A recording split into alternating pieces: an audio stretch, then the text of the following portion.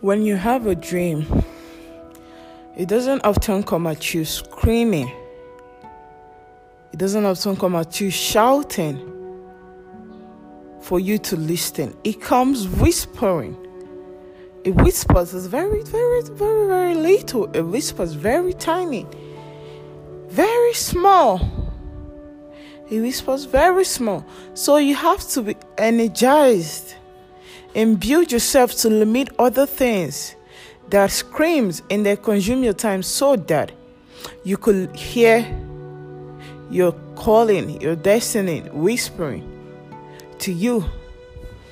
And then when you listen to that whisper and you put it out of work, and which is the thing you're going to do for the rest of your life, which is the thing you're focusing on for the rest of your life,